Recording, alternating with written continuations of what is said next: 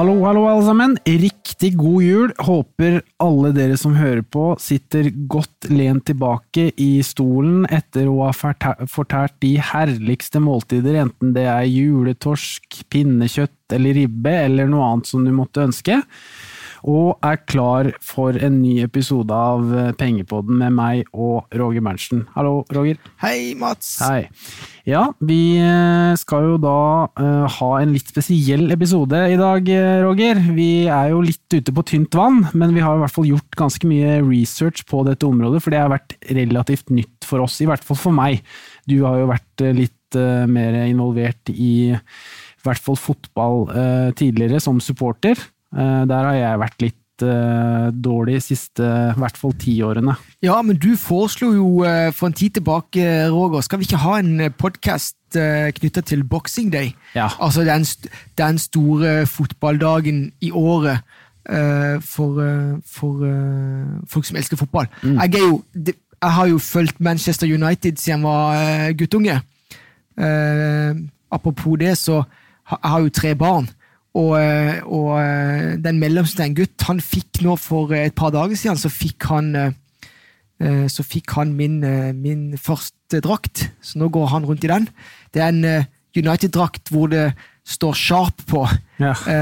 Men nummer 10. Så for meg jo dette stort, og så skal vi jo prøve å sette i en sånn investors kontekst, altså prøve også skille følelse, for fotball jo følelse, og skille følelse og det å være investor i disse klubbene på en eller annen måte. Vi skal i hvert fall prøve å få til noe.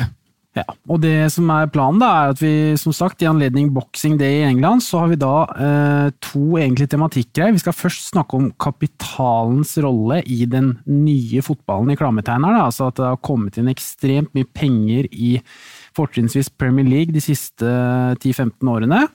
Før vi i andre avsnitt skal gå igjennom mer det finansielle dataen om hvordan disse klubbene drives, hvordan de henter inntekter, hvordan de finansierer spillekjøp, og hvordan dette her rettferdiggjøres da, i en type business-like sykel, for å kalle det det.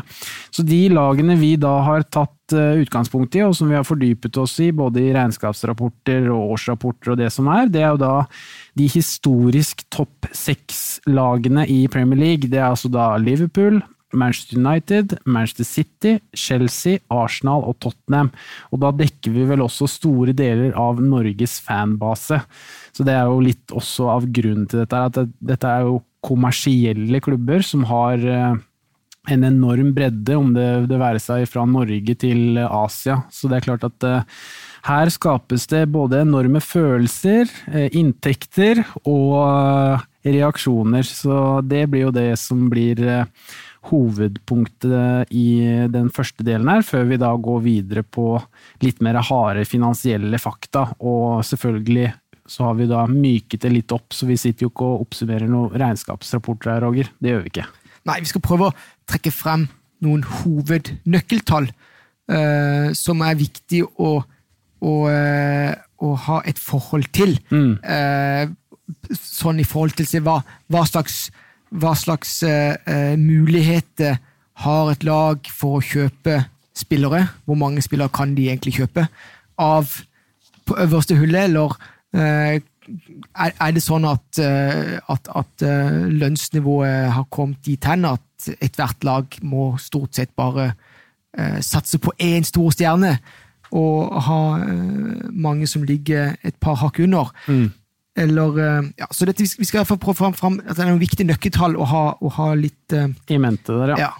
Og så på slutten så har vi også tatt oss den friheten at vi skal spå topp 4, og bare for å disclaime det da, for å si det, så kan jeg si at Roger har jo innledet med at du jo en svoren Manchester United-fan. Jeg helt objektiv. Jeg hadde jo en poll på Twitter der jeg stemte over hvilket lag jeg skulle begynne å heie på, og det var da Leicester, og jeg har fått høre at de gjør det egentlig ganske bra nå, de ligger vel på andreplass, så det jo hyggelig, men jeg har som sagt ingen følelser involvert der, så jeg blir jo den som blir nøytral da. Ja, og det jo toppkamp i dag, altså toppkamp Boxing Day, det jo Leicester mot Liverpool. og det jo som nummer 1 og nummer 2 i Premier League akkurat nå. Så du var heldig der. Ja, det var bra det. Nei, så det blir bra, Roger, så da vi bare sette i gang, det ikke det? Yes. Ja, så første punkt her da, det har vi da kalt kapitalens rolle i fotball, og så har jeg også da skrevet mer likt USA, og det skal jeg komme litt inn på senere, for jeg personlig jo veldig tilhenger av amerikanske idretter, og ser veldig mye på både basket, hockey og litt amerikansk fotball, og de klubbene der, eller organisasjonene, drives på en litt annen måte enn hva man har sett i for eksempel engelsk Premier League, men det tenderer den veien der, både kommersielt og i forhold til både kampoppsett, inntekter og så videre. Men de siste årene så har jo da de rike investorene kommet inn i Premier League. Altså du har Glazer-familien i Manchester United, du har han Abrahimovic i Chelsea, og i Manchester City så har Sheikh Mansour kommet inn, det vel en Qatar Abu Dhabi-mann, som da har kommet inn og finansiert disse store klubbene, og spesielt da Manchester City har jo da på egentlig ganske kort tid vist seg å bli en ganske stor og mektig aktør innenfor både det kommersielle og ikke minst resultatmessig, da de har jo gjort det veldig godt i Premier League, i hvert fall frem til i år.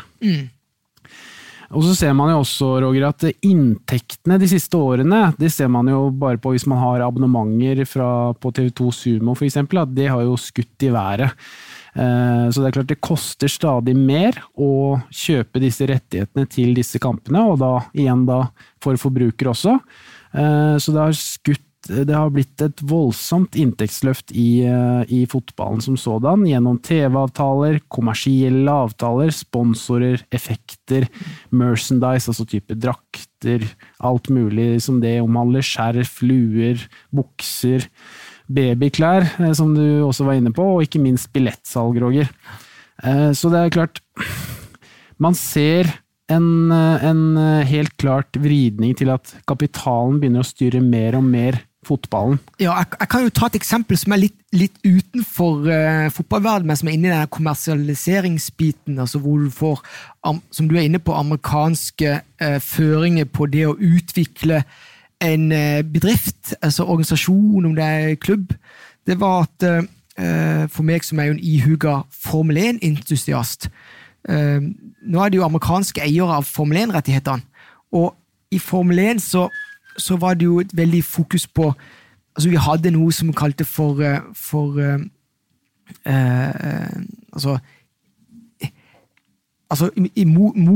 motorsport jo vært en sånn veldig kostbar greie å være en del av, eller være på løp. Men etter amerikanske eier kom inn, så har det handlet om å gjøre det om til familiekonsept. At det skal jo være så mye rundt, altså en større ramme rundt familien. De har jo kjempesuksess bare på et par år, og det jo egentlig akkurat det samme når amerikanerne kom inn og skal kommersialisere, gjøre ting større, så vet de hvordan de gjør det på. Altså, de kan metoden. Så det jo litt av det samme vi ser her når disse amerikanske Glazer har kommet inn i United. Det viktig å bygge opp fanbasen, mer enn noe annet. Og for å bare ta det i forhold til amerikanske idretter, altså det jo da ytterste konsekvens av det, hvor mye kapitalen kan styre en idrett, eller man kaller det egentlig ikke en idrett lenger, det vel pure entertainment, altså rett og slett underholdning for hele familien, som du sier. Det jo da amerikansk idrett. Og hvis du ser på NBA, som jeg følger ganske tett, så finnes det ingen klubber der, i motsetning til fotball, der du har fotballklubber. I NBA så har du organisasjoner, og bare i det så tilsier det jo at det en business, og spillerne ser på seg selv som businesspersoner, at de selger seg selv som en merkevare, både for klubben de representerer, men også i forhold til egne sponsoravtaler, om det være seg fra Nike, eller om det fra Adidas, eller om det filmrettigheter, hvis de skal spille i filmer og så videre. Så det ser man jo en helt klart vridning til også i Premier League nå, at veldig mange av disse store stjernene har jo egne draktavtaler, de har egne skoavtaler, og så videre, og så videre. Så det jo det som interessant her med Premier League nå, hvordan det har blitt nå de siste par årene, at man ser en helt klar vridning mot en amerikansk trend, der det mer fokus, altså spillere har mer fokus på seg og sitt og sin pengebinge, enn hva kanskje en supporter ønsker, for supporteren ønsker jo selvfølgelig, de har følelse for klubben, man engasjerer seg, det styrer praten på jobben og så videre. Mens i Amerika, hvis du går på en NBA-kamp, jeg var jo på en NBA-kamp der i Miami nå i november, og der det jo ikke noe supporterallianser, det ikke noe grupper, men det sitter familie og venner og heier vilkårlig. Så Miami Heat, som jeg var og så på, hvis de reiser til Cleveland for eksempel, som en 5-6 timers kjøretur unna, så det ingen Miami-supportere som reiser ifra Miami til Cleveland for å se på disse her. Sånn fungerer ikke i USA. For det et entertainment show som du da, enten hvis du ikke i nærheten, så ser du det på TV, eller så møter du opp der det kamp. Og da blir det naturlig nok at hjemmebanefordelen blir jo da ekstremt mye viktigere i type amerikansk idrett enn hva den vil være i for eksempel i Premier League, selv om det også selvfølgelig viktig, men det satt opp på en helt annen måte. Det satt opp som jeg sa tidligere, som en underholdningskanal, altså at man skal kunne kjøpe seg masse mat, man skal kunne sitte og drikke der, man skal kunne gjøre masse forskjellige typer ting, mens fortsatt, heldigvis da, i europeisk idrett og spesielt i fotball, så det jo fortsatt styrt av denne religionen og denne supporterdelen, at folk sitter ved lunsjbord og diskuterer helgas Premier League-resultater, og det litt rivaleri mellom hvem som holder mellom hvem, og så videre, og så videre. Og det har vel aldri egentlig eksistert i den eller like stor grad i amerikansk idrett. Man hadde det litt tidlig på 90-tallet med Detroit Pistons, Chicago Bulls, og ikke minst Lakers og Boston tidligere, men selv da så var det ikke på samme nivå som da fotballen har hatt i all sin tid. Da. Ja. Men så spørsmålet nå også, Roger, om det der etter hvert nå, med dette inntoget av amerikanere og store eiere som ser mer på penga enn nødvendigvis følelsene, om det også kommer til å skje i fotballen? Jeg vil jo anta at denne prosessen, altså vi vil se disse her amerikanske prinsippene i større og større grad, og hovedgrunnen til det det at hvis du skal bygge opp noe med, altså når vi snakker om det å investere i aksjer eller selskapet, så liker du jo selskapet som har en moat, altså noe som har en beskyttelsesevne, noe som har følgere eller kunder som kommer igjen og igjen og igjen.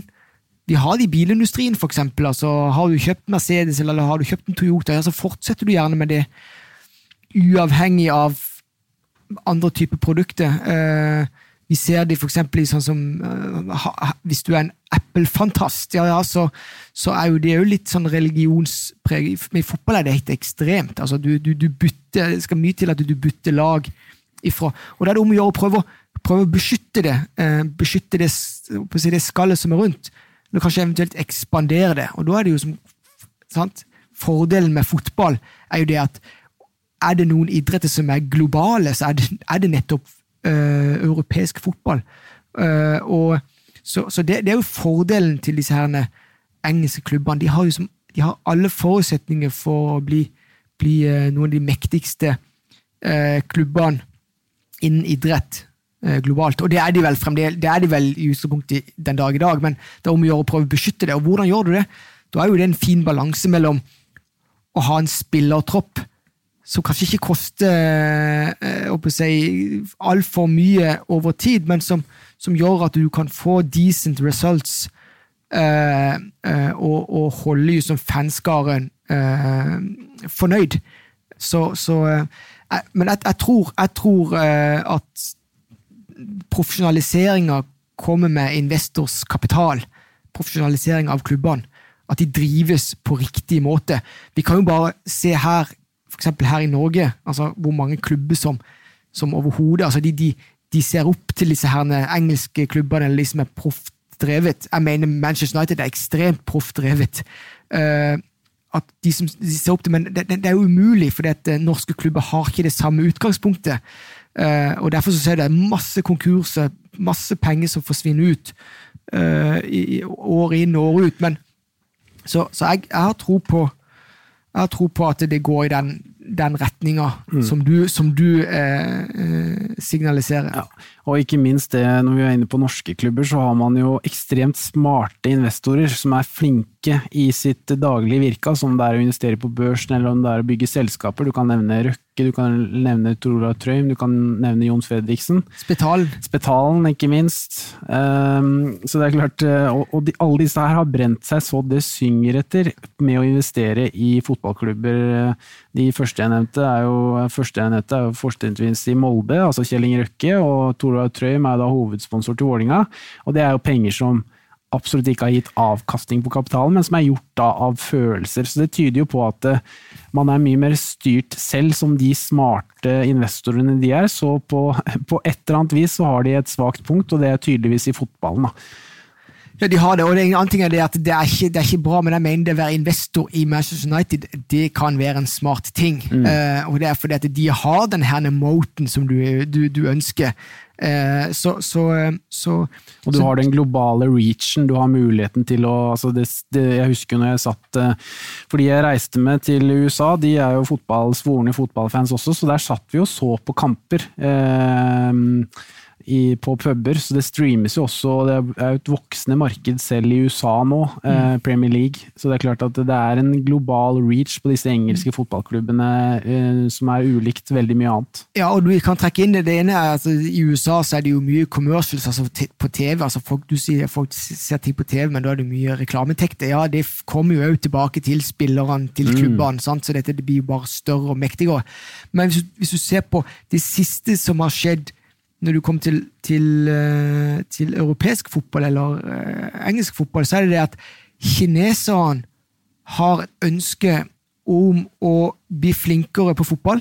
De prøver å bygge opp en hjemlig god serie, men de sier det at hvis vi ønsker å gjøre mer forretninger utenfor Kina, for eksempel i Europa, så må vi kjenne til kulturen der vi skal gjøre forretninger. Og kulturen i Europa, det handler om fotball. Og det litt av grunnen for at kineserne satser knallhardt og bruker masse penger de gjør det i første omgang på spillere som liksom over the top her i Europa, sant? Som får gode lønninger og sånt, men de ønsker å bygge opp attraktiviteten, forståelsen og kunnskapen om fotball i Kina, for at vi da kan lettere gjøre deal med Europa lenger frem i tid. Så det noe jeg skal ta med i dette spillet, hvor viktig fotball i globalt perspektiv. Absolutt, og en annen ting som også interessant da, med kapitalens stadige inntog, også i større og større grad i fotballen, jo disse diskusjonene som man hører litt, nå følger jo ikke jeg veldig godt ved, men jeg har i hvert fall merket meg at det har vært flere diskusjoner om blant annet det å begynne med å stoppe tiden, lik amerikansk idrett, altså om det hockey, basket, amerikansk fotball, og så videre, så det stopp i tiden. Og hva gjør det, Roger? Jo, det gjør nettopp at du da får timeouter på type 1-2 minutter, som gjør igjen at man kan ta reklamepauser. Noe som igjen vil generere enda mer penger inn i systemet. Og FIFA har jo vært under enhver kritikk for mye forskjellig, det skal vi ikke ta opp her, men det klart at de også jo styrt av penger, og hvis de ser muligheten til å forandre sporten og gjøre den enda mer ikke nødvendigvis publikumsvennlig, men TV-vennlig og kommersielt vennlig, så kan det godt være at det skjer på sikt. Vi har jo fått videodømming nå, som det nyeste tilskuddet, som jo egentlig en fantastisk tilskudd, altså hvor du får faktisk stopp i spillet når du skal se på viktige avgjørelser. Og ja, det kan godt være at, hvem vet, kanskje det kommer reklamepause knyttet til VAR-avgjørelse, altså videodømmingsavgjørelse. Og dette jo noe som har eksistert i amerikansk idrett i lang tid, så det ser man jo også, det tyder jo også på den tesen vi har her, Roger, at man ser mer og mer til USA på oppsettet rundt både kamper kamper og i forhold til videodømming og så videre. Det neste fokus nå eventuelt blir jo da stats, altså type ulike ting som man også for så vidt ser mer og mer av med dette expected goals og så videre. I Amerika så det jo ekstremt fokus på statistikk, altså på hver enkelt spiller, hva de presterer, om det si i basket så det antall poeng, assists, rebounds, turnovers og så videre. Og det ser man jo begynnelsen på også selv nå i spesielt engelsk fotball, med at man ser på antall sprinter, man ser på expected goals, man ser på bevegelsesmønstre og så videre. Alt blir brytt ned i statistikk. Det blir brytt ned, altså det nesten gaming, altså nesten bitte dataspill. Hvis vi skal trekke en parallell til det, altså et selskap som drar nytte av den trenden, det jo Amazon, med sin cloud computing, som har, altså, så her kan du se at det selskap som drar nytte av trender i fotball. Som for øvrig også har rettigheten til flere Premier League-kamper, det så jeg blant annet i Boxing Day, at det streames på Amazon sin plattform, så de også satser jo da åpenbart hardt mot Premier League. Ja, og Facebook og de, sant? Så dette kaka kommer til å bli større. Om det gjør at spillers lønninger, spillers pris blir enda høyere frem i tid, så kan være, men vi tror at det ligger i kortet, det kan bli en regulering.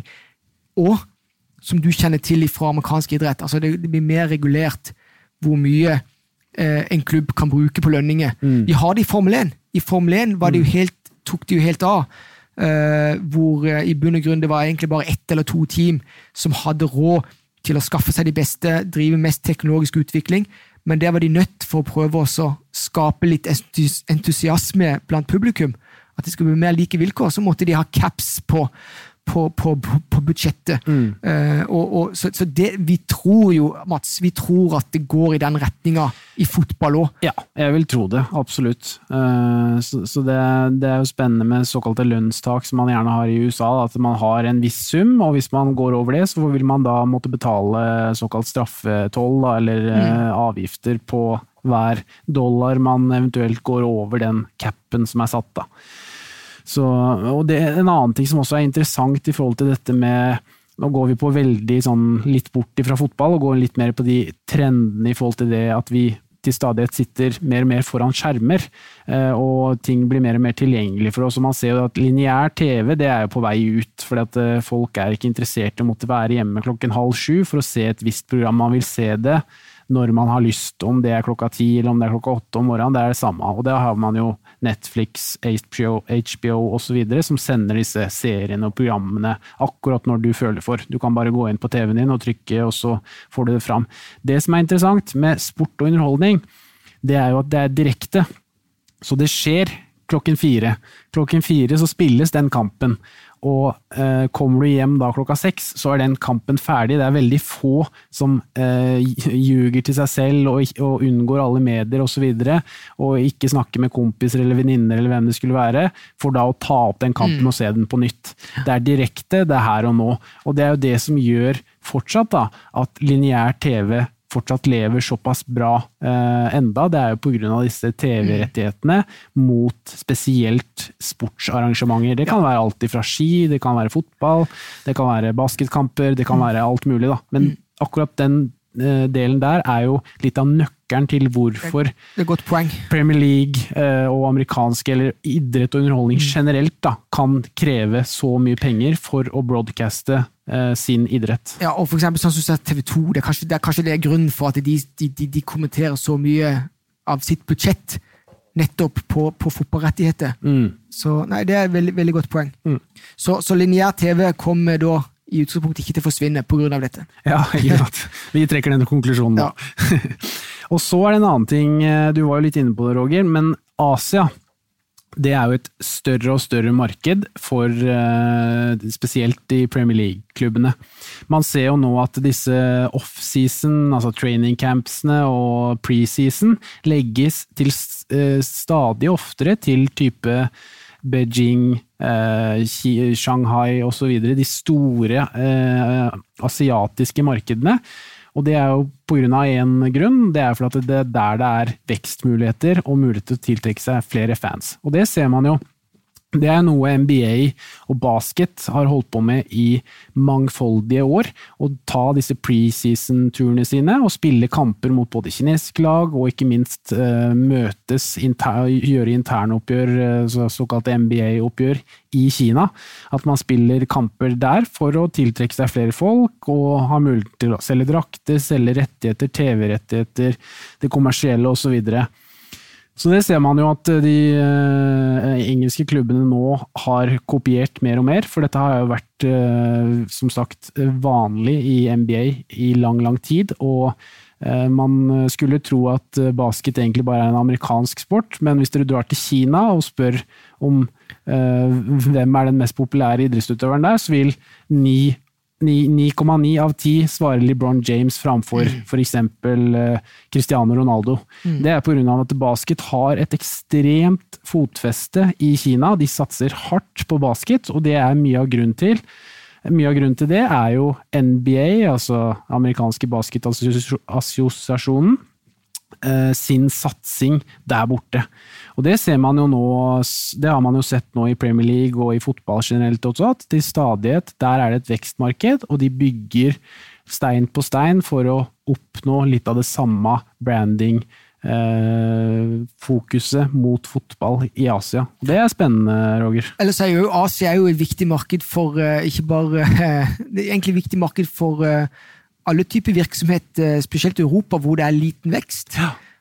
Vi ser jo, hvis vi relaterer til norske selskaper, altså vi har sjømat, kanskje min favorittsektor på Oslo Børs, de sånn, de vokser også i Asia, sant? Så jeg tror det i Asia det skjer, både på fotball og generelt i økonomien. Og så igjen litt, beklager hvis det blir mye NBA her da, men det i hvert fall det jeg kan best av, og har gjort god analyse på i forhold til dette med spesielt Asia. Det jo det at man ser jo også nå et stadig mer fokus blant Premier League-klubber på å få opp gode asiatiske spillere, nettopp for å bygge og befeste sin posisjon i Asia.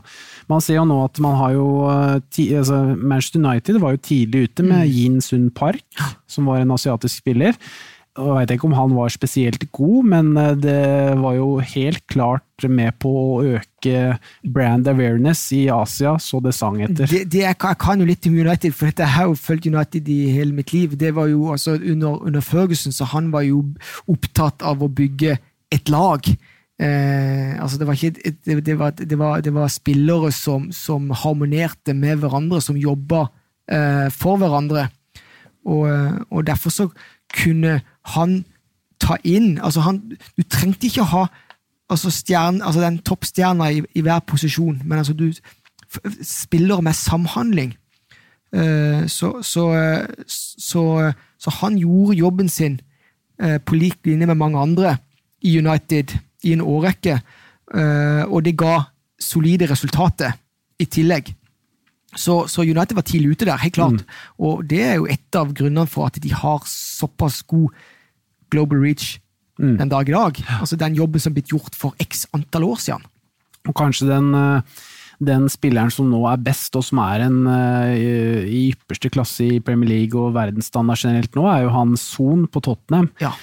Og ha med seg jeg tror han fra Korea, og ha med seg en sånn type når man da skal for eksempel ta disse preseason-turene sine til Asia, det jo en kjempefordel. Jeg så bare her for noen få kamper siden, så jeg vet ikke om han skåret han hat-trick, han skåret i alle fall noe helt vilt med mål i en kamp, og du så jo som på YouTube-klipp fra hans hjemland, altså der var de jo i ekstase. Så det forteller mye, det ekstremt fordelaktig for en klubb å ha sånne type spillere i laget. Ja, og her har du jo da den perfekte kombinasjonen at det en stjernespiller som virkelig gjør laget bedre, samtidig som han kommer til å generere ekstremt med kommersielle inntekter, spesielt i Asia, fordi det klart, sånn det jo, det har vi jo sett også i mediene her i Norge, at får vi norske spillere som gjør det brukbart, om det Martin Ødegaard eller om det Erling Haaland, så følges det med. Og det klart, med lille Norge, som 5,5 millioner, og hvis du da kan få med deg Korea og Kina og Asia og så videre, så blir det litt annet trøkk. Ja. Og det klart at det positivt for alle parter. Ellers det også viktig marked, helt åpenbart. Altså det søramerikanske spillere jo veldig essensielt. Det har kanskje ikke United lykkes like godt som Manchester City, blant annet. De har Aguero som en stjerne. Ja. Det jo altså det klart at lidenskapen til fotball i Sør-Amerika jo gigantisk også. Ja, og det kan jeg også dra fram fra min tur til Miami, da vi da satt og så Liverpool mot Manchester City, så satt jo flere søramerikanske personer der med Manchester City-drakter, nettopp på grunn av at de har en god posisjon i Sør-Amerika, på grunn av at de har hatt en del og har fortsatt gode søramerikanske spillere. Så det også jo interessant at man ser jo at disse Premier League-klubbene prøver å optimalisere både spillerne, altså i forhold til at de har de beste kvalitetene, om det teknisk eller om det løpsmessig eller hva det skal være, altså resultatmessig, samtidig som at de gjerne skal hentes ifra land og kontinenter som nødvendigvis ikke deres skare fanbase, og da klarer du å optimalisere det, altså type sånn som Son i Tottenham jo helt optimalt, for han en eksepsjonell Premier League-spiller og en av de bedre, samtidig som han ifra et kontinent som Premier League ikke nødvendigvis har det fotfestet som mange andre typer idretter har. Så da får du en perfekt match. Ja, men det ultimate jo selvfølgelig Lionel Messi i Barcelona. Ja. Og det jo, vi skal sikkert komme tilbake til litt senere i podcasten, men så det hvor du ser, tenk deg den effekten med at de har hatt en lojal spiller som Messi, kåret til verdens beste, det 6 ganger, tror jeg, eller 6 eller 7 ganger, har vært der hele sin karriere. Så det det jo alfa og omega for. Og United hadde jo Cristiano Ronaldo i mange år, og etter det så spilte han i mange år i Real Madrid. Så dette det viktig å ha stjernespillere fra plasser hvor populariteten stor. Helt klart. Så Roger, har vi snakket litt om Asia, og da det jo også interessant å gå på litt mer vekstområder for disse klubbene da, for hvis vi skal snakke om det i et makroperspektiv, og da det 3 store ting. Vi har vært inne på den ene, det jo Asia generelt, men så har vi også kvinnefotballen, for det har vi jo begge to sett når vi har trumfet gjennom disse kvartals- og årsrapportene til klubbene, at det skrives mer og mer om kvinnefotball, og ikke minst i e-gaming, altså type FIFA-spillere som da representerer en klubb da. Det har man jo faktisk også i Norge. Det laget jeg heier på da, Vålinga, de ble jo da norgesmester i e-gaming, eller i FIFA da, så det da noe i hvert fall. Så da vant de i hvert fall noe, det ikke ofte man blir vitne til som Vålinga-supporter. Ja, men, så det jo 2 bein til, sant? Så det jo kvinnefotball, det enormt vekstpotensial, og selvfølgelig da i e-sport eller e-gaming. Og det ser du jo ikke bare i fotball, men i mange andre idrettsgrener også. Det sies, altså jeg har jo fleipet med det, jeg tror jeg fleipet med det i podcast, ikke, det jo, jeg fleiper ikke, jeg mener det jo på riktig, altså fremtidens idrettsstjerne, de driver med gaming, og i den forbindelse så har jo jeg trukket frem det denne med at XXL for eksempel har litt dårlige odds lenger frem i tid, for at de skal selge ski og sykle, men fremtidens barn gidder ikke å sykle, de gidder ikke gå på ski, så her kommer det, så e-sport eller e-gaming og på den ene siden, og så har du kvinnefotball, så den fotballkaka, den kommer bare til å bli større. Helt klart. Og det noe som dagens eiere, enten de eiere i Liverpool, Manchester City eller Manchester United, fullt klar over, og skal prøve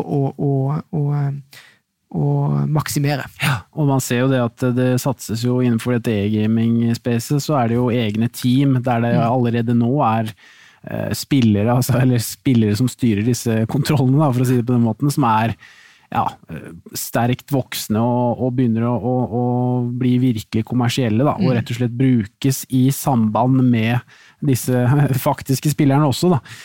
Og det kan man jo bare se på om man ser på Fortnite, eller om man ser på disse Dota og disse store spillene, altså Counter-Strike ikke minst, altså det arrangeres jo mesterskap, der pengepremiene jo skyhøye, og de bare vokser og vokser for hvert eneste år, så det klart at e-gaming og spesielt FIFA-team da, rundt et sånt fotballag, det kommer bare til å bli større og større, og mer interessant fremover for, som du sier, investorer.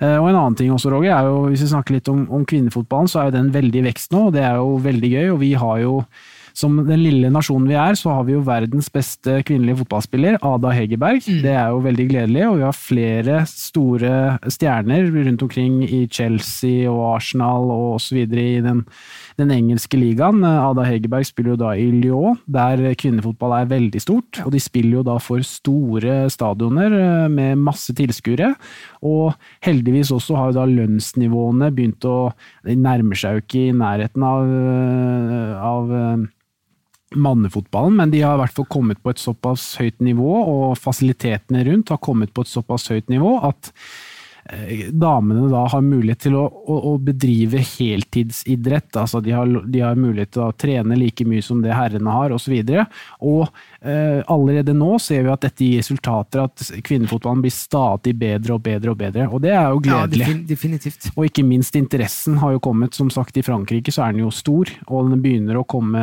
og den begynner å bli booming i England også, og da jo neste steg da selvfølgelig å få det videre til Østen, og etter hvert også da selvfølgelig til Amerika. Ja. Da, Roger, skal vi inn på noe som litt mer på vår hjemmebane, nemlig litt mer tall og finansielle data rundt de topp 6 klubbene i Premier League da. Og vi kan jo egentlig si at enkelt forklart så skal vi gå gjennom businessmodellen til klubbene, hvordan de tjener penger og hvordan det skapes resultater. Altså det jo veldig synlig i klubbene i forhold til tabellplasseringer, om det i Champions League eller hjemlig liga i Premier League. Men også litt i forhold til hvordan klubben drives, altså kontantstrømmen, og hvordan de rett og slett klarer å hente penger da. Så hvis vi enkelt forklarer inntektskildene til disse klubbene, så det 3 bein disse klubbene står på. Og det jo da, den første jo da TV-rettigheter, altså rettighetene som selges fra Premier League til for eksempel TV2 eller Sky Sports og så videre. Og så har du de kommersielle rettighetene, altså type draktsalg, det sponsoravtaler fra Nike og Adidas, det reklame på drakta, egenproduksjon, ikke minst, om det Manchester United TV, eller om det Arsenal TV, eller lignende, og så det da matchday, altså det som genereres av billettinntekter, og brus og pølse og alkohol på matchday. Så det da de 3 store inntektskildene som disse klubbene har, Roger. Ja, og da det viktig å være klar over, så det de kommersielle inntektene, og inntektene fra medieinntektene, som det viktigste, og de viktigste og største for klubbene. Og hvorfor de viktigste og størst? Jo, det fordi de skalerbare. Det begrenset med plasser på en kamp, sant? Ikke vel?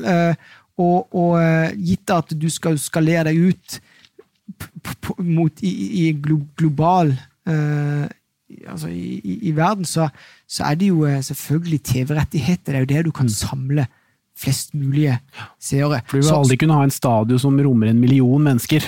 Nei, og da ville vi veldig kjipt å være den millionen som sitter oppe i svingen der og må ha kikkert for å... Ja. Så det viktig, så det 3 bein, ja, men det medieinntekter og kommersielle som det avgjørende. Og de kommersielle, den største klubben vil av naturlige årsaker ha størst kommersielle inntekter. Og av Premier League-klubbene det jo da Manchester United som har størst inntekter på den kommersielle biten, for de har størst global reach.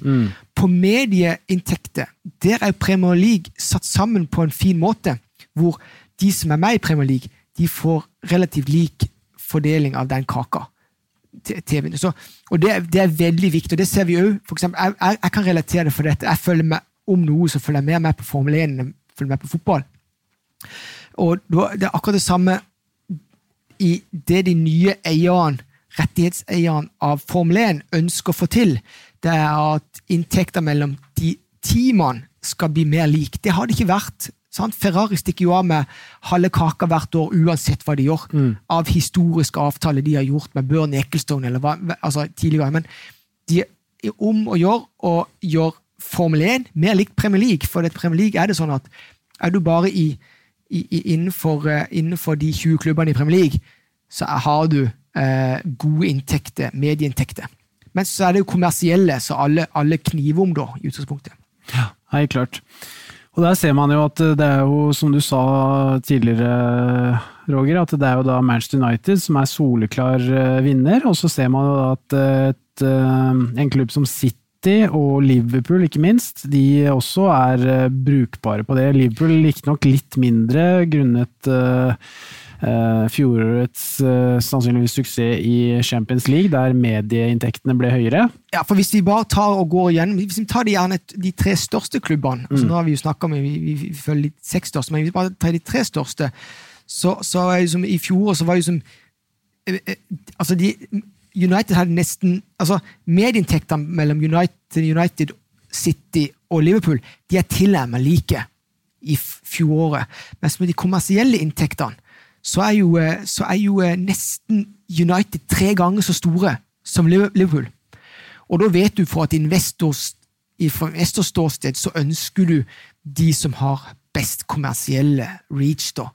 Så så United har jo enorme muligheter for det at bare, for meg som for et investorståsted, så ser jeg bare på at så vil jeg fokusert på de kommersielle, hvor mye klarer de å få ut av det, og da handler det om at de inntektene de får fra partnere, de som for eksempel drakk reklame på drakt, eller de får mest igjen for pengene med å være på Uniteds drakt kontra Manchester City's drakt eller Liverpools drakt. Og da det viktig for eierne å sørge for at altså, de vil alltid være i førersetet.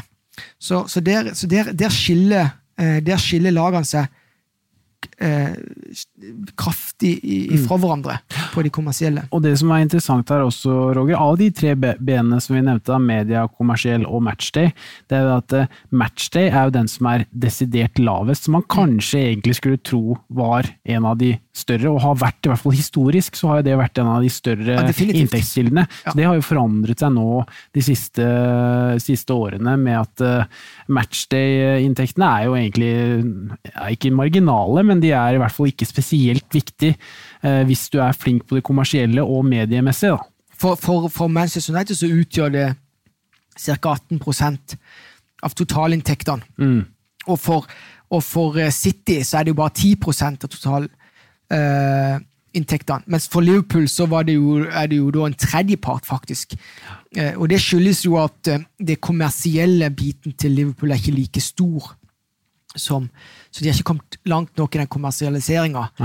Og det kan godt være skyldes resultatet i det korte bildet.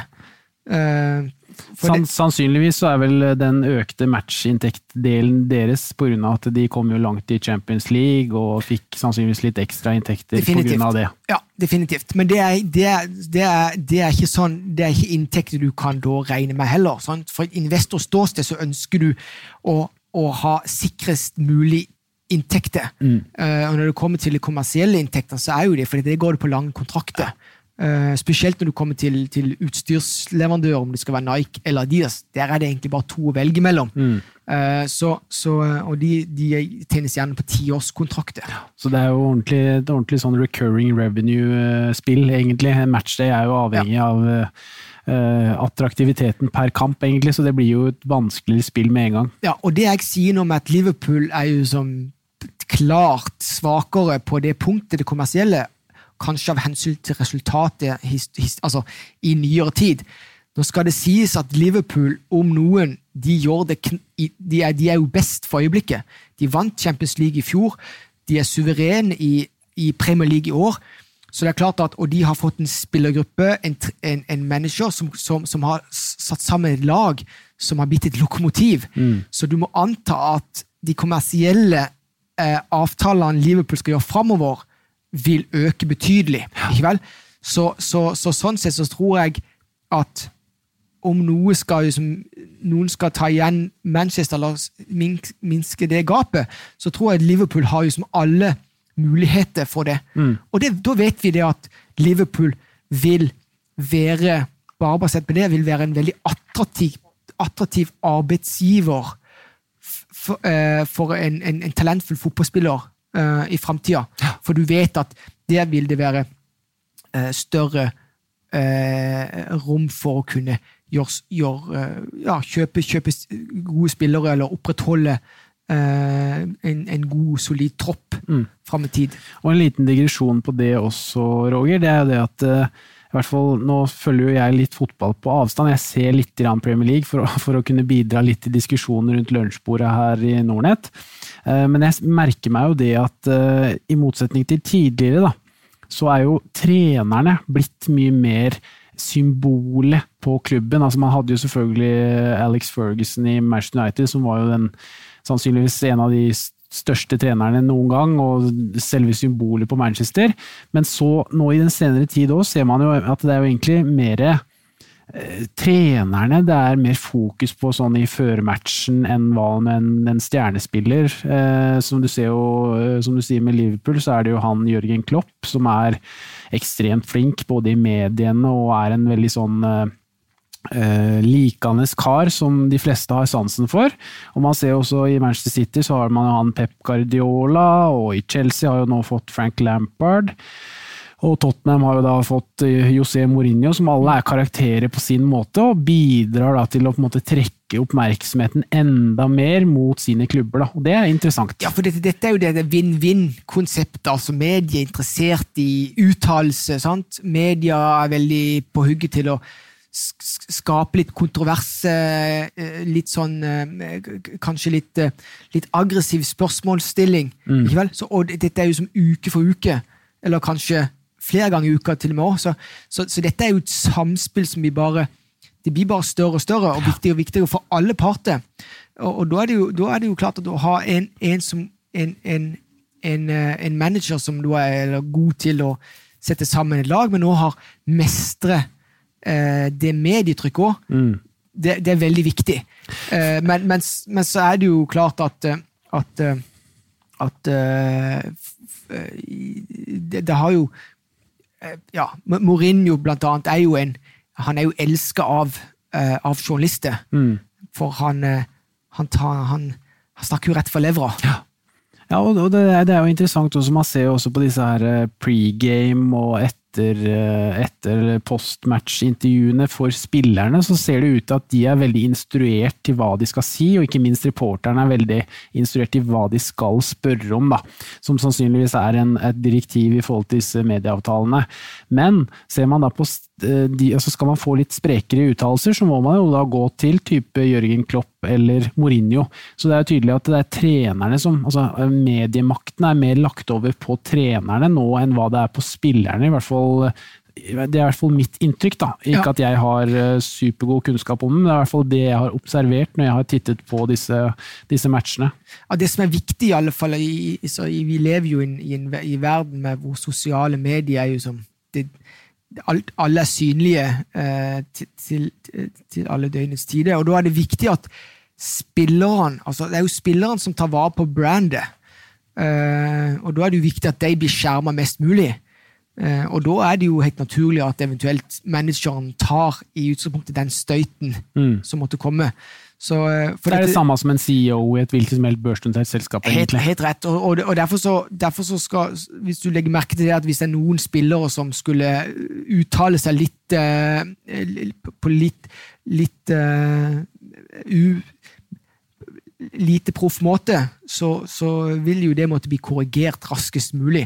Så det blir, ja, du inne på det, det mer som en bedrift, altså en tradisjonell bedrift, at de ansatte de må oppføre seg og bli skjermet for medietrykk, og så får manageren eventuelt ta ta støyten. Og så har vi noen andre parametre her videre nedover i lista, Roger. Og her det viktig, altså, noen ganger vil jeg bare presisere, jeg United-supporter, og jeg selvfølgelig preges av følelsene i kampens hete, med dommergjøvelser og alt sånt, men som investor, eller fra min profesjon, så skal vi jo være mest mulig følelsesløse når vi ser på faktaene her. Og det en kjensgjerning at United har høyest lønnsutgifter, altså i absolutte termer. Det skulle jo egentlig bare mangle, og de jo den største klubben i forhold til revenues av disse Premier League-klubbene. Men hvis du ser, så prøver jo klubbene å styre et måltall, så United bruker cirka halvparten av revenues på spillerlønninger.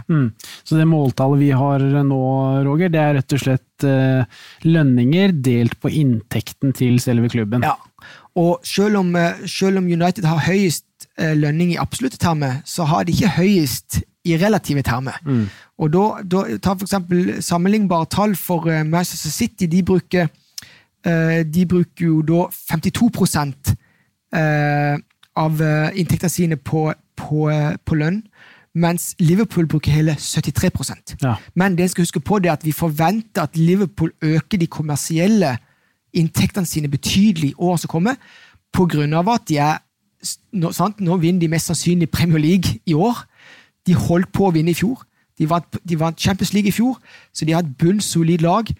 En av de sine spillere, en Van Dijk, blir kåret til verdens nest beste spiller, og så har de en spiller som heter Mané, og en som heter Salah, som også heter som altså de på topp 10-lista i verden.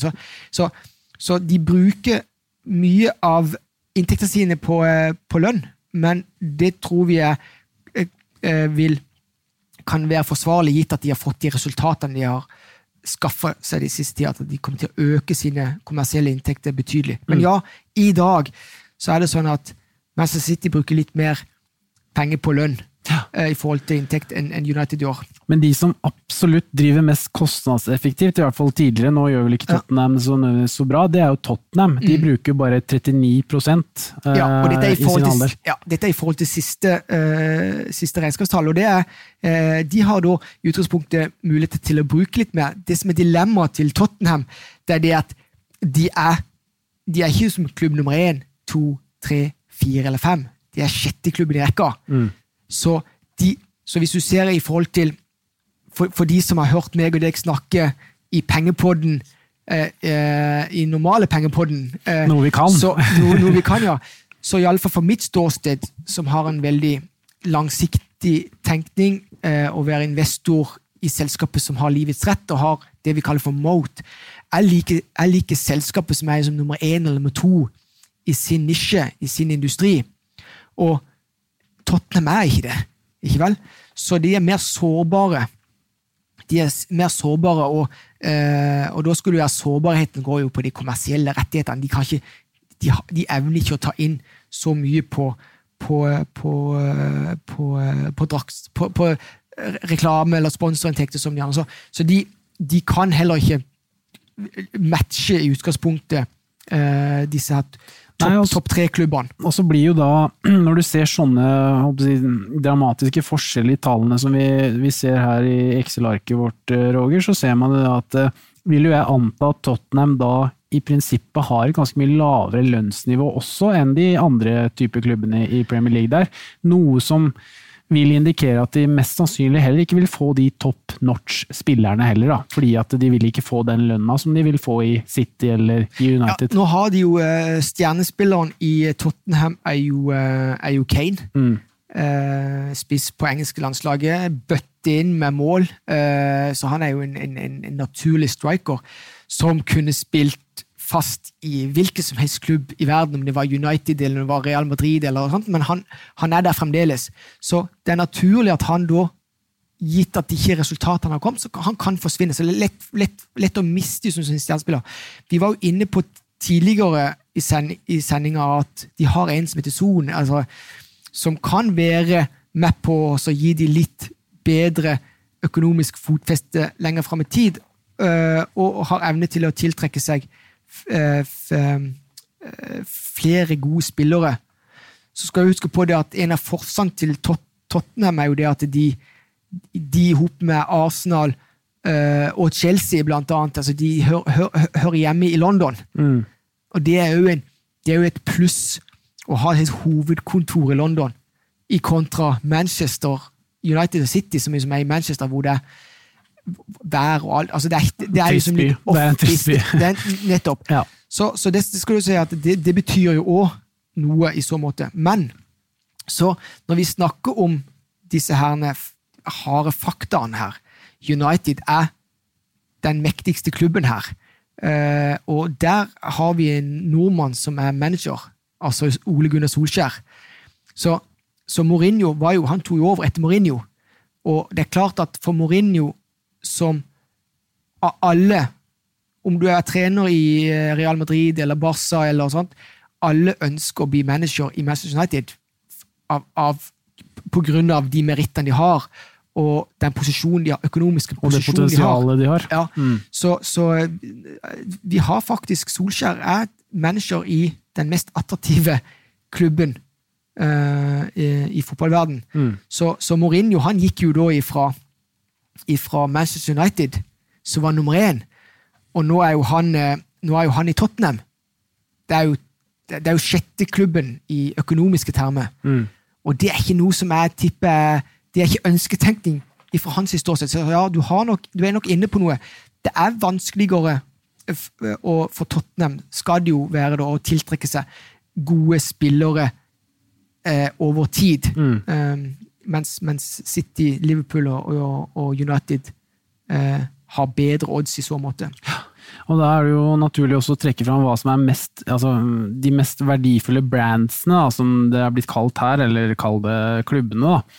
Det jo da, på nummer 1 så det da Real Madrid, og så tett etterpå følger jo da Manchester United, og så etter det igjen så det Barcelona, og så det faktisk Bayern München i Tyskland, og så det Manchester City. Ja. Så det jo klart at det jo veldig preget her av spanske og engelske klubber, og så har du da selvfølgelig Bayern München, som en historisk klubb i så måte, og har jo vært unik i form av at de har jo dominert den tyske ligaen i veldig, veldig lang tid, ganske likt hva United gjorde tidlig på 90-tallet blant annet. Ja.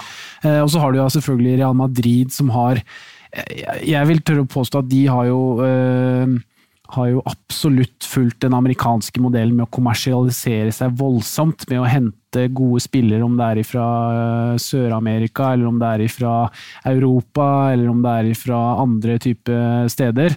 Så de har jo absolutt klart det veldig bra. De gjorde jo kanskje det mest geniale spillekjøpet sitt, bortsett fra Ronaldo selvfølgelig. Det var vel David Beckham i 2003.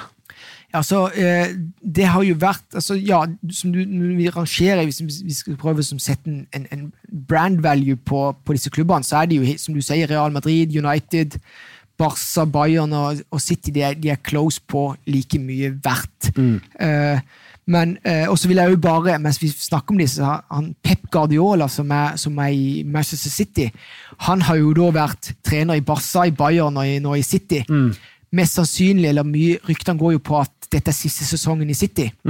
Han har ikke mest klart det målsettinga om å vinne Champions League. Han har jo vunnet Premier League to år, tror jeg det. Men han har ikke vunnet Champions League, så han har mislykkes der. Så det kan tyde på at han da på vei ut. Men da spørsmålet, det ledig for han i Manchester United eller Real Madrid? Antageligvis ikke. Så det blir interessant å se hvor Pep Guardiola går eventuelt neste gang. Men du inne på det at Real Madrid har gjort gode kjøp. Men når Manchester United solgte David Beckham i 2003, så vil jeg trekke fram litt av det som som DNA i enhver bedrift, bør være DNA i enhver bedrift, og det har vært DNA i United når Ferguson har vært der. Det det at spillere som blir større enn klubben, de har det ikke noe til overs for. Nei. De selger de gjerne, om de best i verden, så selger de. Men da får de god pris også. Så ja, Real Madrid fikk en god spiller, men United fikk jo penger som de kunne gjøre og utvikle klubben videre. Og United gjorde jo det samme med Ronaldo.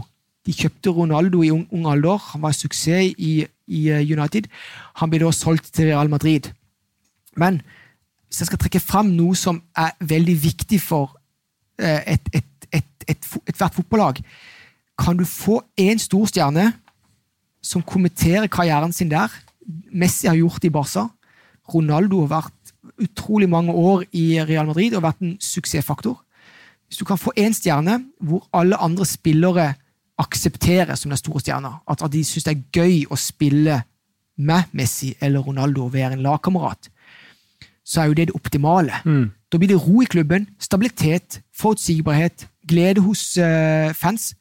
Det mangler United.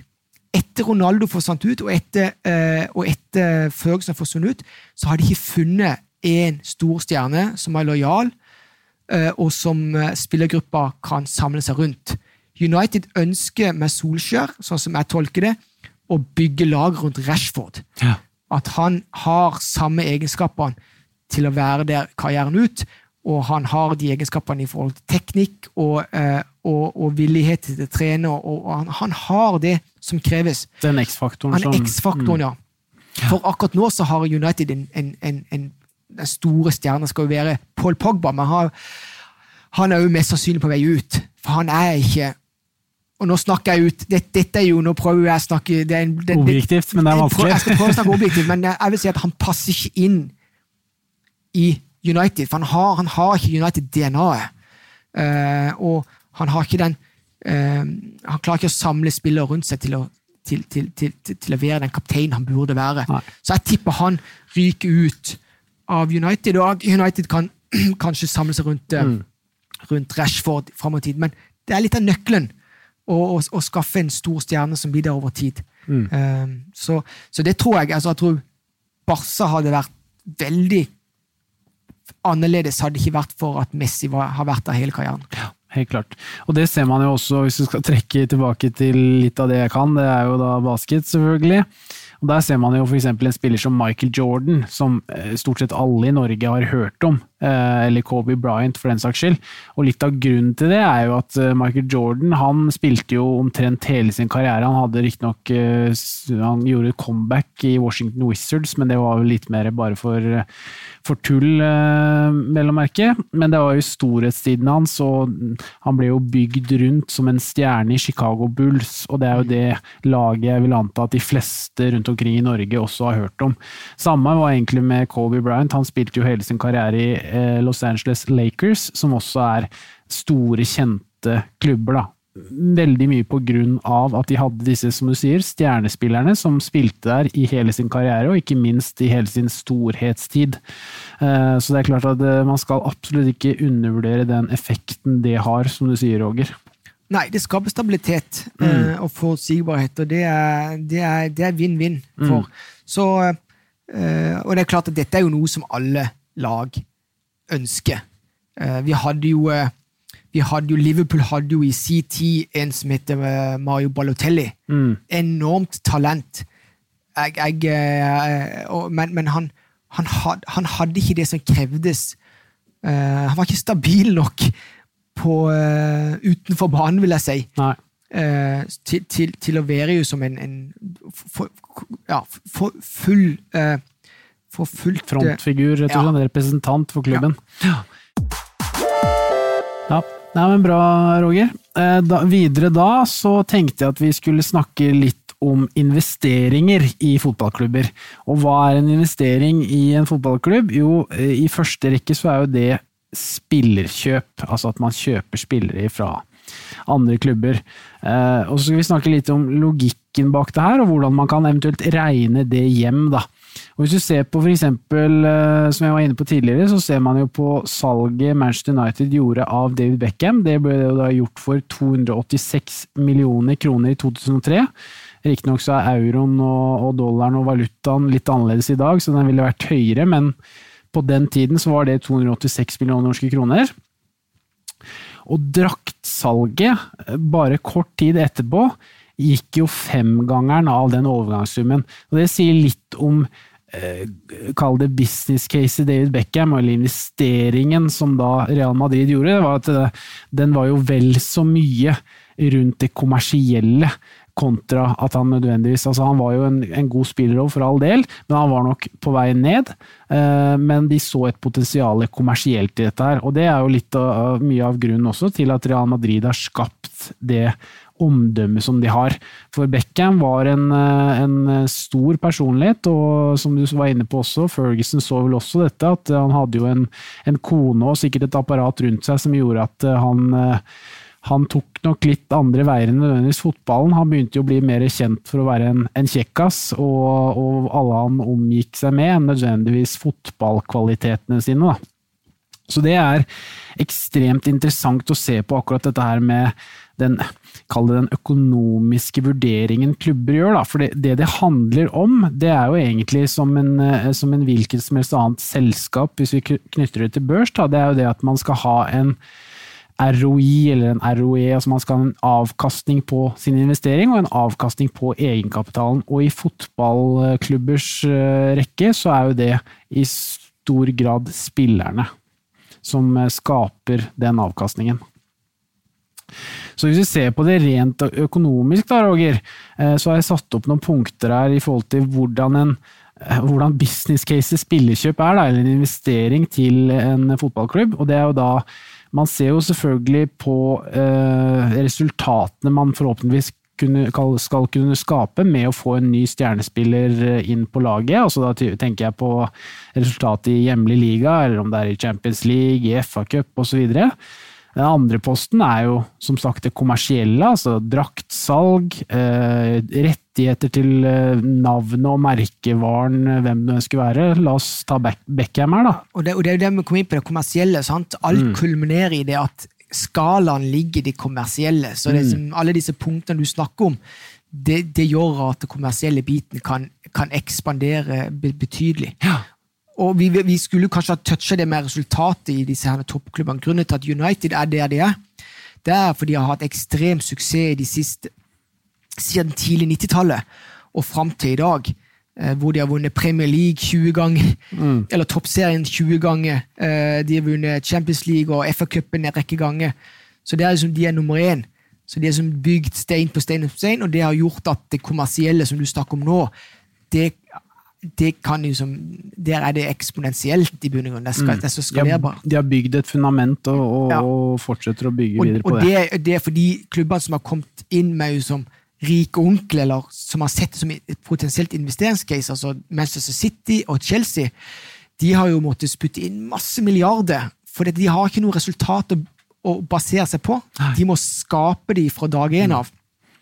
Derfor så har de måttet, for å hente i kapp med resultatet og bygge fanskare, så de nødt til å kommentert enormt mye kapital, mens United og Arsenal for den saks skyld, altså de har hatt gode resultat over tid.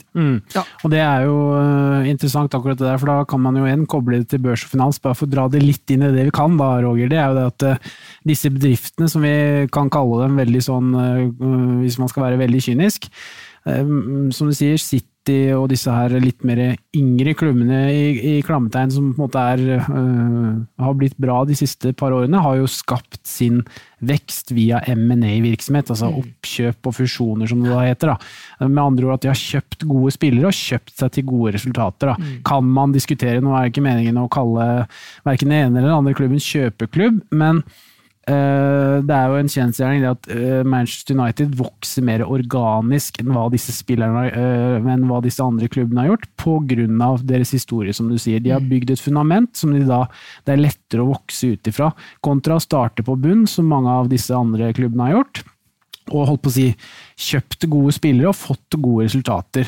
Og det også jo en måte som i en hvilken som helst bedrift å skape et fundament på, at man kjøper selskaper eller kjøper innsatsfaktorer. Her det jo da spillere, og over tid da skaper solide resultater. Så over noen år da, så vil man da kunne nyte godt og kunne vokse organisk på det fundamentet som man kanskje kjøpte seg til i starten. Det man kan si hva man vil om kjøpelag og så videre, og det jo litt av det at man må skille på å være supporter og være investor, men det er samme type logikk da, det går på. Det handler om å skape seg et fundament, og hvordan du gjør det, enten så må du inn med masse penger, eller så må du bruke tid og vokse organisk, og det er mye vanskeligere å skape organiske gode resultater over tid, enn å kickstarte da, rett og slett med å kjøpe solide innsatsfaktorer, som da spillere da er. Men nå har vi da tatt aktiva siden, da, for å si det på den måten, av et spillekjøp, Roger. Vi har snakket om i forhold til det med resultater, at spilleren da tilfredsstiller kriteriene som da trenerapparat og klubb generelt og nivå trenger. Så har man da det kommersielle, draktsalg, TV-rettigheter, merkenavn til personen og så videre. Og så er jo da debitsiden er jo da opp mot hva de må betale i overgangssum og lønn for denne spilleren da.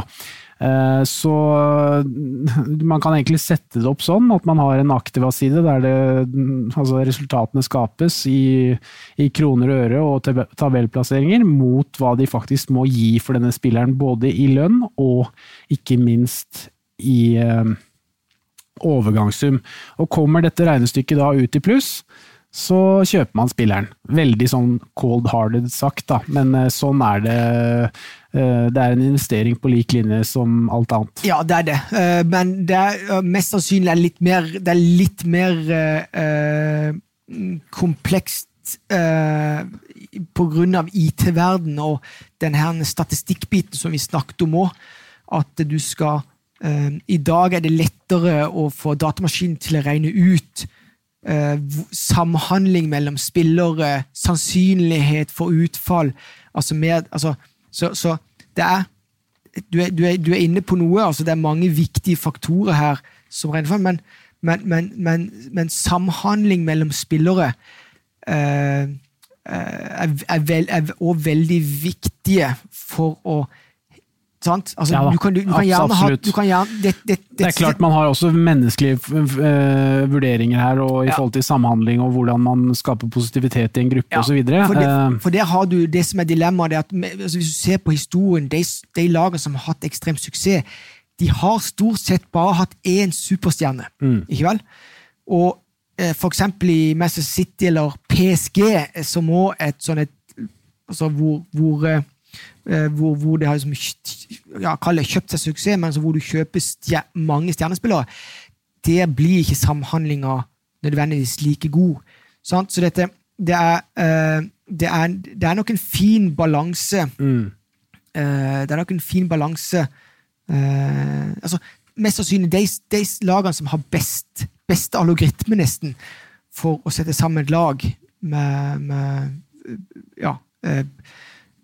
vi kan bli fremtidens vinnere når komparative fortrinn rett og slett da, med både å være litt sånn type sånn som Liverpool er nå, som virker som det er en veldig bra gjeng som går godt sammen, god kjemi og så videre, så det er klart man må jo se på det, det er jo derfor vi ikke vi to sitter som sportsdirektører i noen som helst slags fotballklubb, Roger, det er jo det at man er jo avhengig av kunnskapen, fotballkunnskapen rett og slett, og ikke minst det der å kunne sette sammen et sett med mennesker som skaper resultater. Men det er jo litt det samme som egentlig å bygge et selskap, et hvilket som helst annet selskap. Vi også her på kontoret, Roger, altså våre sjefer, Anders som sådan, er jo avhengig av å sette sammen team som fungerer godt sammen og kunne jobbe for å best mulig skape resultater over tid. Da.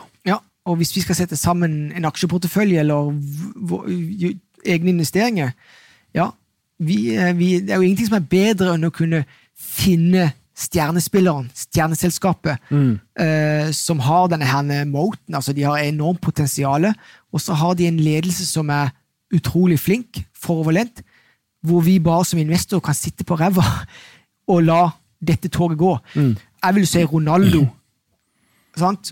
Å skaffe seg Ronaldo er jo en sånn type investering. Skaffe seg Messi er en sånn type investering.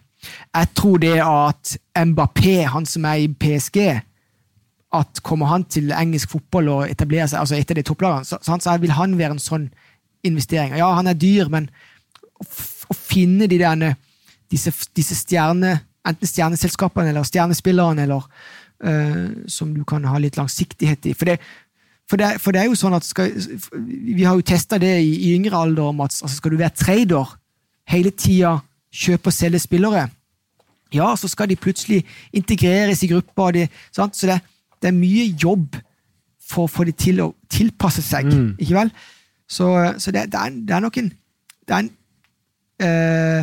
jeg tror ikke med vår approach som investorer, så jeg tror ikke det er så veldig annerledes faktisk, som det å sette sammen et lag med 11 spillere, på samme måte som du setter sammen en aksjeportefølje med 11 aksjer. Nei, det blir kunnskap på en annen måte kanskje, men prosessen er mye av det samme. Prosessen er mye det samme.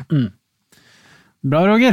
Du, da har vi snakket i en time og et kvarter omtrent, om noe vi i utgangspunktet ikke kan så mye om, men det har vært interessant, og jeg håper jo at lytteren også synes at det har vært litt interessant å få en litt annen vri på pengepodden da, som det har blitt, eller vi skal kalle det fotballpodden akkurat for denne gangen her, Roger. Det kan jo være det også.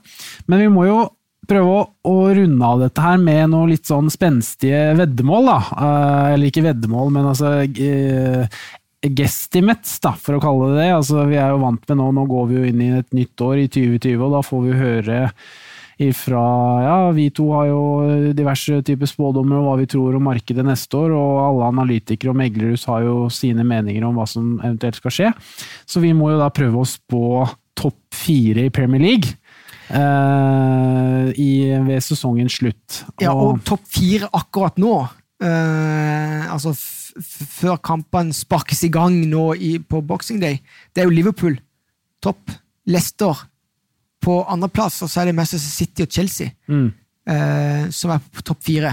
Så jeg vet ikke hva ønsker du, og hva tipper du ved sesongslutt? Jeg tenker jo egentlig at du kan starte, for jeg har jo veldig lite peiling på dette her, Roger. Jeg har fått med meg at Liverpool er bra, men jeg tenker at du kan ta først, og så skal jeg prøve meg etterpå. Ja, altså nå er det jo sånn at altså prøve å legge følelsene til side. Liverpool vinner Premier League, de leder med så mye poeng, og de har et sterkt lag. Så jeg tror de vinner serien. Og i så måte så er det jo for første gang på veldig mange år. Da vil de så Liverpool på topp. Og så er det jo så spørsmålet som Manchester City ligger på 3. plass i dag. Det er jo Leicester som er på 2. plass. Jeg tror ikke Leicester holder ut sesongen. Så jeg tror Manchester City kommer på 2. plass. Men Leicester har jo mye poeng til nå, så jeg tipper det blir Liverpool, Manchester City 2, Leicester 3, og så tror jeg Manchester United klarer å kapre den viktige 4. plassen, for det er jo tett, altså mellom Chelsea, Tottenham og United, altså disse toppklubbene, altså de som kriger om 4. plassen, det er veldig tett i dag. Jeg tror Manchester United vil kunne komme i mål som 4. mann. Ja. Og jeg håper og tror at overgangsvinduet som åpner i januar, at de kanskje kan gjøre et godt kjøp eller 2. Og så tror jeg vil bare legge til, altså prøve å krydre mitt bett. Jeg tror Pogba ikke er en del av Solskjærs United, at han enten forsvinner nå i januar, eller til sommeren, til Real Madrid. Og jeg tror at han, Erling Braut Haaland, han er den nye spisskometen fra Norge, som kan komme til United, enten nå i januar, eller til sommeren. Så at United har ressursene, og har evne til å bygge et nytt storlag. Og United har jo, eller med Solskjær, de har allerede fått inn. I forrige overgangsvinner så fikk de inn 3 spillere, og alle 3 spiller fast. De har gått rett inn i første elveren. Så jeg håper og tror at United får 4. plassen da. Du hørte det her først, kan vi si det? Ja. I så fall. Ja, nei, bra, Roger. som sagt, jeg gjør en veldig ukvalifisert gjetning her på det lille grunnlaget jeg har av å se på fotball, men jeg har sett litt grann tippekamper, for det det jeg har tilgang til på min TV-boks på lørdagene. Og der har jeg jo sett at Liverpool spiller jo veldig god fotball, og jeg har fått med at de også leder ganske komfortabelt, så jeg også tror at de kommer til å vinne serien. Og så tror jeg at Manchester City kommer til å komme på andreplass. Det vi likt. Ja, vi likt helt fram til nummer 4. Ja. For jeg også tror Leicester fortsetter å gjøre det. De kommer nok sikkert til å sakke litt akterut etter hvert som sesongen tar på. Det blir litt mindre skader. De har sikkert en tynnere stall enn mange av disse større klubbene også, som vanligvis pleier å gjøre at de sakker litt av. Men jeg tipper de på 3. plass. Og så tror jeg at han godeste José Mourinho får sving på sakene, og så tror jeg at Tottenham kommer på 4. Men det et veldig spekulativt bett. Du vet jo at jeg liker å ta litt mer risiko enn det du gjør, Roger, så da prøver vi oss på det. Ja. Så får vi se. Vi får heller ettergå dette her når serien slutt. Det vel i mai en gang. Ja. Så det jo lang tid frem til det, men da har vi i hvert fall sagt det. Ja, men konklusjonen jo det at altså investorene, altså amerikanske investorer eller amerikanisering av europeisk fotball, den bare så vidt begynt. Ja, det bare å begynne å se på amerikansk idrett, folkens, for det kommer til å bli mer og mer likt det i europeisk idrett, og ikke minst i fotball fremover, det jeg helt sikker på. Og så som supporter, hvis den ser på harde fakta, altså de kommersielle biten av United så stort, og eieren jobber bevisst for å ekspandere det, og det jo det som gjør at laget kan ha tålmodighet til å bygge et nytt storlag. For det jo det Manchester mangler. Liverpool har bygd et storlag nå, og at de da mest sannsynlig kommer til å ha mange gode år foran seg. For Manchester City sin del, som da ikke enda har lykkes i Champions League, det nok en stor skuffelse. Så det blir jo spennende å se hvor lenge han Pep Guardiola blir værende der. Og de har vel en litt eldre squad også enn hva for eksempel Liverpool, for de har inntrykk av også de har truffet en perfekt kombinasjon med relativt unge spillere, sånn snittalderen ganske lav, og mange av de ikke på topp av sin karriere enda, for å si det på den måten. Nei, og United, men alle klubber i Premier League, så det United som den yngste faktisk. Og det jo forteller litt om hvilken muligheter Solskjær har fått av eieren til å tenke mer sånn Ferguson-style, bygge opp ungt, noe som sultne, raske spillere, folk som vil opp og frem.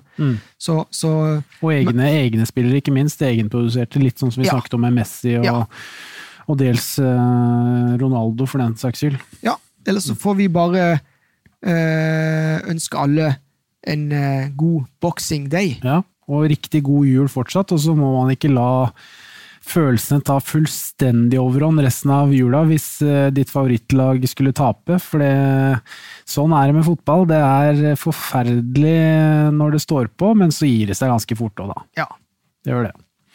Yes, nei, men takk for denne gang, kjære lytter, og så får dere ha en fortsatt riktig god jul, og så snakkes vi jo da tidlig i januar, når jeg har Paul Harper på besøk, og da vi tilbake igjen i det mer vante pengepodden. Da skal vi snakke om markedet og hva som DNB tror blir spennende fram i 2020. Så inntil da så får dere nyte julefreden og kose dere på Boxing Day. Ha det bra! Penger, penger, penger, penger, penger, penger, penger, penger, penger, penger.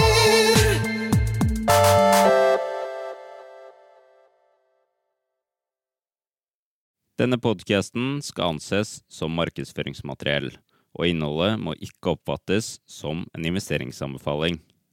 Podcasten kun ment til inspirasjon og informasjonsformål. Nordnet tar ikke ansvar for eventuelle tap som måtte oppstå ved bruk av informasjonen i denne podcasten. Les mer på disclaimer-siden på nordnet.no.